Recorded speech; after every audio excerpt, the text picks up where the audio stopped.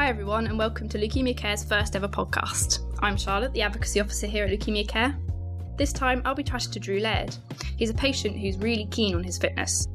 He's kindly agreed to talk to me about how his leukemia diagnosis changed his relationship with exercise and fitness. Hi Drew, thanks for joining me today.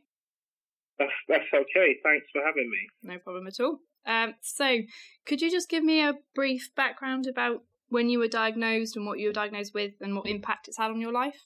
Yeah, I was diagnosed with CML, chronic myeloid leukemia, and I was diagnosed in June of last year, 2018. Physically, it made me extremely weak, tired. I had a lot of night sweats. Yeah. I'd lost quite a bit of weight. Mentally, I think it really came as a shock because cancer was the last thing that I had expected. So it took quite a while to get my head around it and adjust to it. Yeah, no, I can imagine. Quite a shock. And I'm assuming you were quite healthy sort of before you were diagnosed. What was your relationship with exercise before that time? My relationship with exercise has always been, I've always worked out. I've always, since the age of 19, 20, I've been boxing, doing weight training, bodybuilding, kickboxing. So I've always been quite active and also watched what I eat as well. Yeah. So I guess that meant you spent, significant amount of time, working out and things. Like, how long do you think you'd spent in the gym or working out in a week before you were diagnosed? Well, on average, I would work out 2 hours per session, and that would be anything between 3 to 5 times a week, depending on work and family commitments. I wish I was as, good as you at that, but there we go.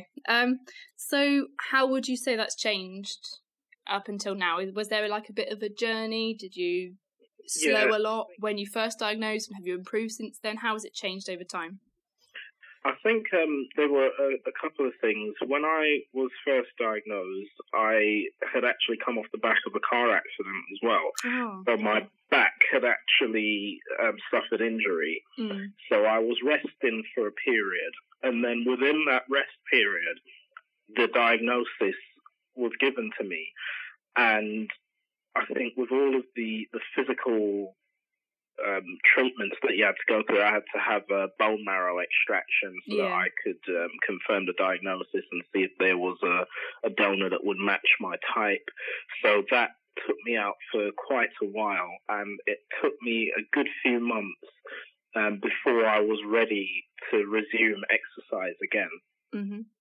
Okay. And what sort of thing do you do now? Obviously, you've got your YouTube videos and things, but what sort of thing do you try and do now? Is it drastically different from what you used to do? The difference between my exercise then and now, I'm slowly building my strength back up. So I'm working out from home with lighter weights than I would normally lift with. And that is to adjust to the changes in my body through the medication, but also to try and condition my body so that when I am ready to go back to the gym, I do feel more strength and stamina. Yeah, that sounds like a good idea, definitely. So does exercise still help you in your daily life? Does it sort of help you mentally as well as obviously bringing your physical condition back up? Yes, well, exercise, it's a well-documented fact of all the endorphins that are released with exercise. It also helps to take away some of the kind of mental anxieties that you may feel around your illness, and just anxieties in general. Definitely. They do. The saying is strong mind, strong body, and I do believe that the two do go hand in hand to help combat an illness such as this. Definitely. That's a really good mantra. I like that. So do you have any top tips or little exercises? I know you've done some workout videos for us, which we'll come back to, but do you have any top tips for people who want to start the process of getting back into exercise? I think the first thing would be go and see your GP. If you have any other conditions like I do myself, I have high blood pressure. So just to get a general check that exercise is safe for you to do. And then I'd say start off really slowly.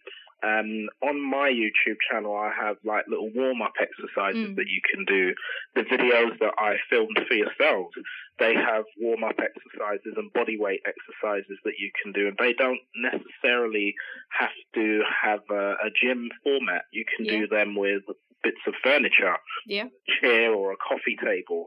So it's starting really slowly within your limits and then gradually increasing resistance as you improve. Yeah, definitely. That sounds really helpful advice. Thank you for that. Do you have anything else you want to add about, how exercise helps you deal with having leukemia or anything you want to add to before we finish? Yeah, I just would like to say that regardless whether you have a terminal illness, a chronic condition, long-term, exercise for me is very helpful to help keep myself focused. It's a discipline. It's more so a way of life than something that you just add on to the end of your day. We're talking about a crisis in the healthcare in this country where there's obesity and there's high levels of people with physical health illness associated with not being as fit as we can be. And I just think that incorporating this into our daily lives as a lifestyle will go a long way to help combat a lot of these complications that we see in our society today. I agree, definitely. To hear more from Drew, check out our Facebook and Instagram pages to see the full story of his leukemia journey. You can also find Drew on Facebook, Instagram, Twitter and YouTube by searching for Fitness 40 and Beyond, where he does workout videos and talks about his leukemia journey. Thanks for listening, everyone.